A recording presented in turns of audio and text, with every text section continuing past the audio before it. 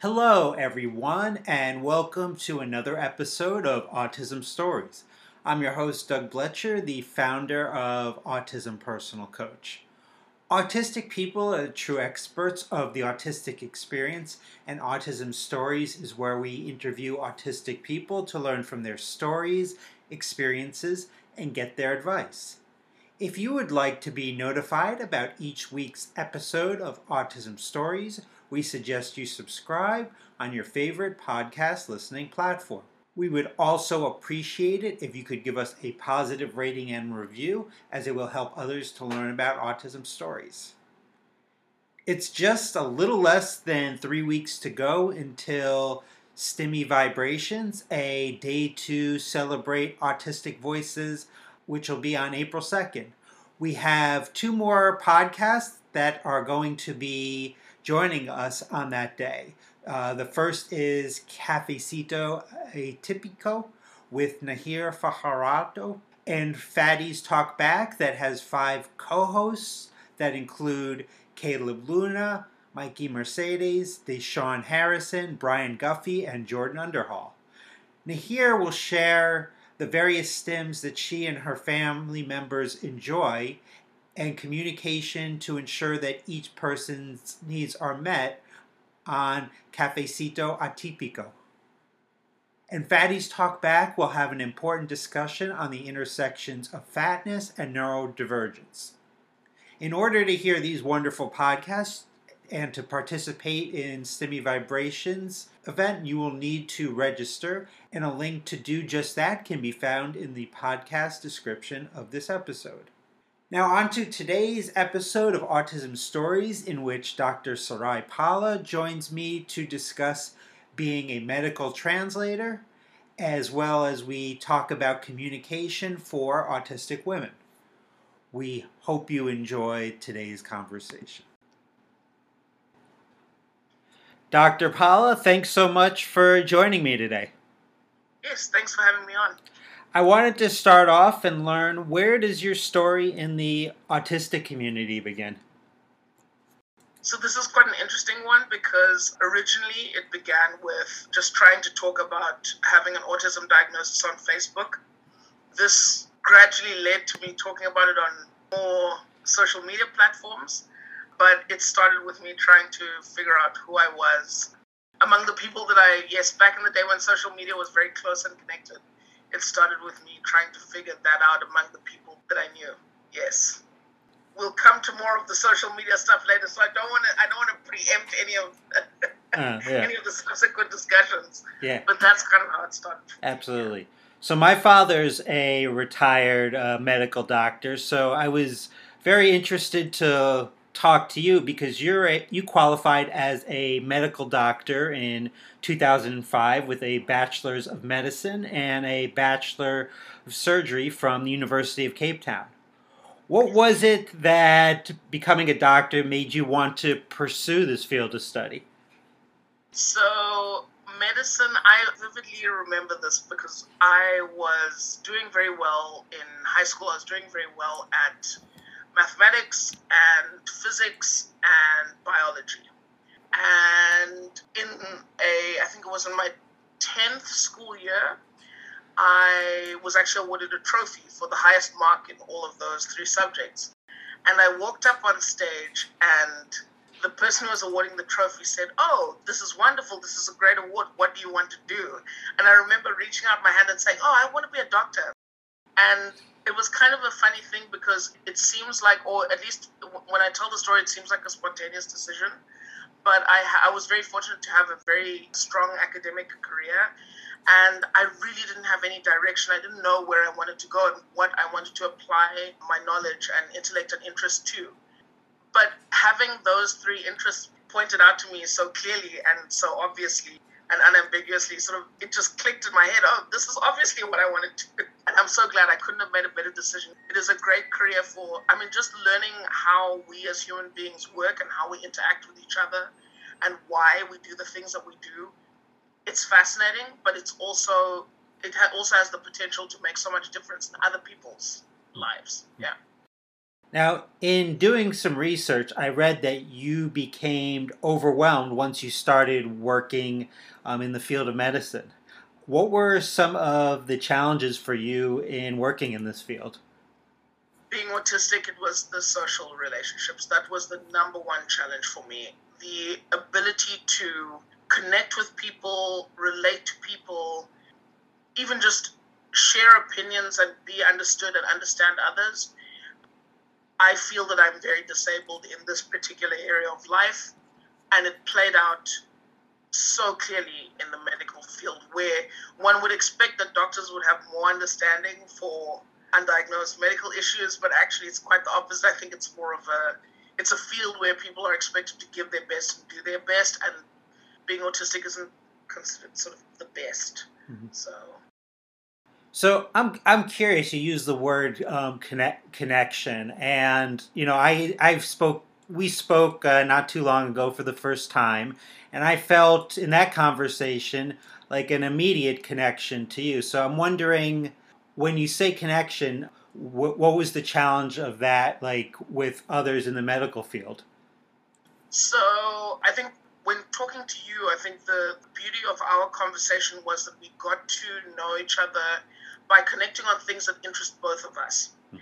In medicine, I'm in an environment where, or at least working in a hospital where you're under pressure to not only provide services to people who are in, the most vulnerable and challenging situations that they will ever face as human beings, you're also expected to cooperate with others in a way that allows you to, for example, if you're a doctor in a resuscitation room, you have to lead a team. You have to give guidance to all the other members of the medical team who are there.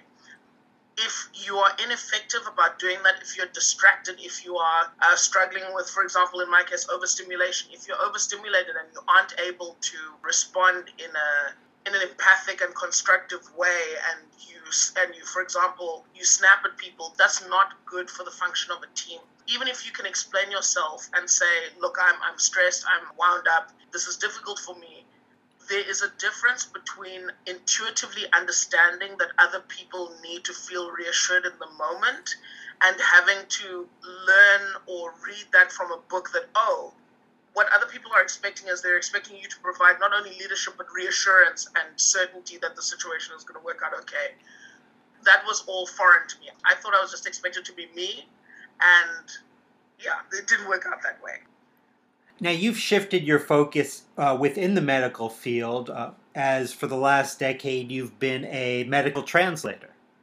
So you translate Japanese, German, and Dutch into English. So I've tried learning a foreign language in the past, but was not too successful. Do you have suggestions of how to successfully learn a language? Because it sounds like you're fluent or close to fluent in a few different languages. It's always a tricky question to answer because I feel like in my case, the real answer is don't have a life and be completely obsessed with language. But that's not a practical tip for everyday life. Generally speaking, my advice is that I think that people, so especially because of a lot of apps that we have these days and technology sells the idea that it's easy and you can do it quickly, and learning languages doesn't have to be painful or embarrassing for you.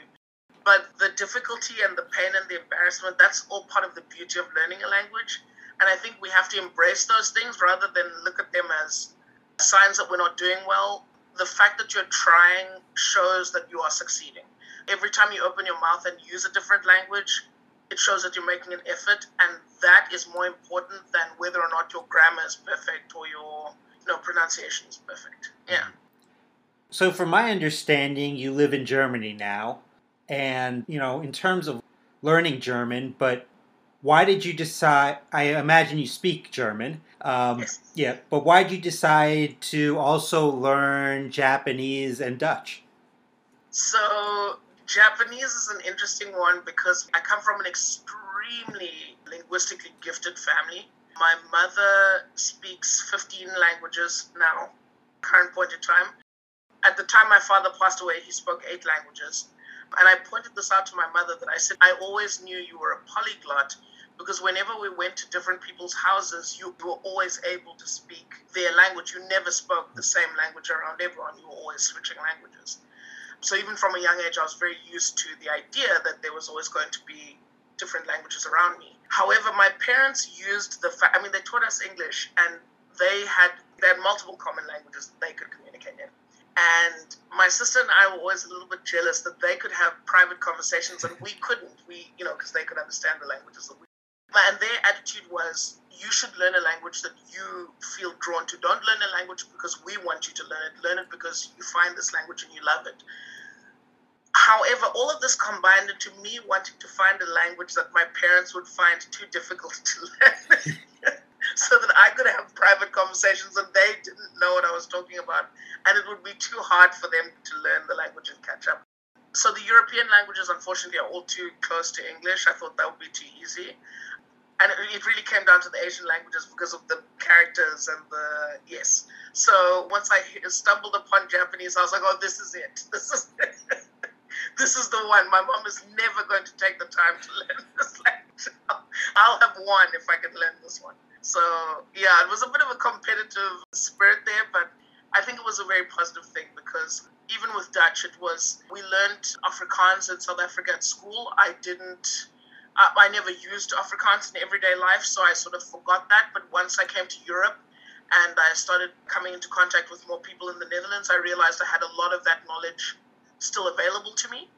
And it was really easy to build up that vocabulary and be engaged with the language. But I think that was more of an extension of being here in Europe than specifically with Japanese, where it was a targeted effort to achieve a certain outcome. Let's put it like that. Yeah. So I know many neurodivergent people who would probably love to get paid to translate or proofread documents, which is exactly what you're doing now, and you're self-employed and provide medical translator and proofreading services. What's been your experience in being able to get enough of that type of work to maybe meet your financial and career goals?